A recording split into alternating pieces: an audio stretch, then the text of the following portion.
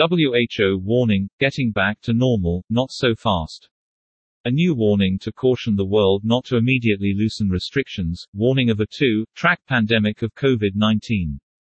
Inequitable vaccination is a threat to all nations, not just those with the fewest vaccines. As of Monday, there were more than 173 million confirmed cases of COVID-19 globally. COVID-19 related deaths rose in Africa, the Americas and the Western Pacific.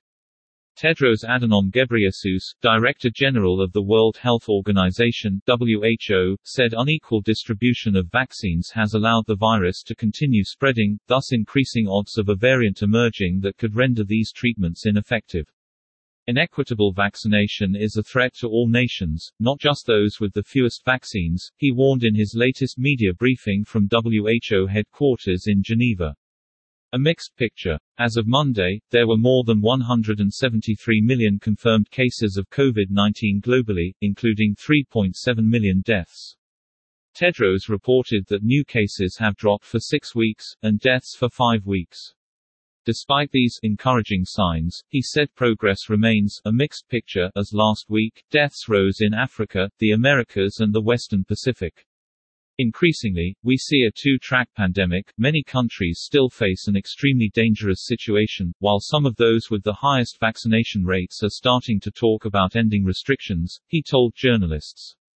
Tedros advised caution in lifting restrictions, given the increased global transmission of variants of concern, as consequences could be disastrous for those not yet inoculated. Meanwhile, many countries still lack sufficient vaccines. So far, nearly 44% of doses have been administered in richer countries. In poorer nations, the figure is just 0.4%. The United Nations has been pressing governments to share their excess doses to the Global Vaccine Equity Initiative (COVAX). Several countries have pledged donations, which Tedros hoped will soon be fulfilled. Appeal to G7 leaders. The WHO chief recently called for a global push to vaccinate at least 10% of the world's population by September, and 30% by December. Reaching the September target will require an additional 250 million doses, with 100 million needed in June and July alone. With the G7 summit taking place this weekend, Tedros issued an appeal to leaders. These 7 nations have the power to meet these targets. I am calling on the G7 not just to commit to sharing doses, but to commit to sharing them in June and July, he said. I also call on all manufacturers to give COVAX first right of refusal on new volume of vaccines, or to commit 50% of their volumes to COVAX this year.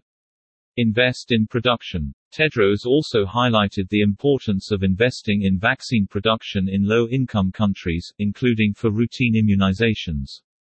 He noted that several nations are making progress in this area, following the launch of an African Union partnership for vaccine manufacturing. Relatedly, several companies and countries have expressed interest in participating in a WHO plan to establish a technology transfer hub to facilitate global production of mRNA vaccines. A technical review is underway. The biggest barrier to ending the pandemic remains sharing, of doses, of resources, of technology, Tedros said.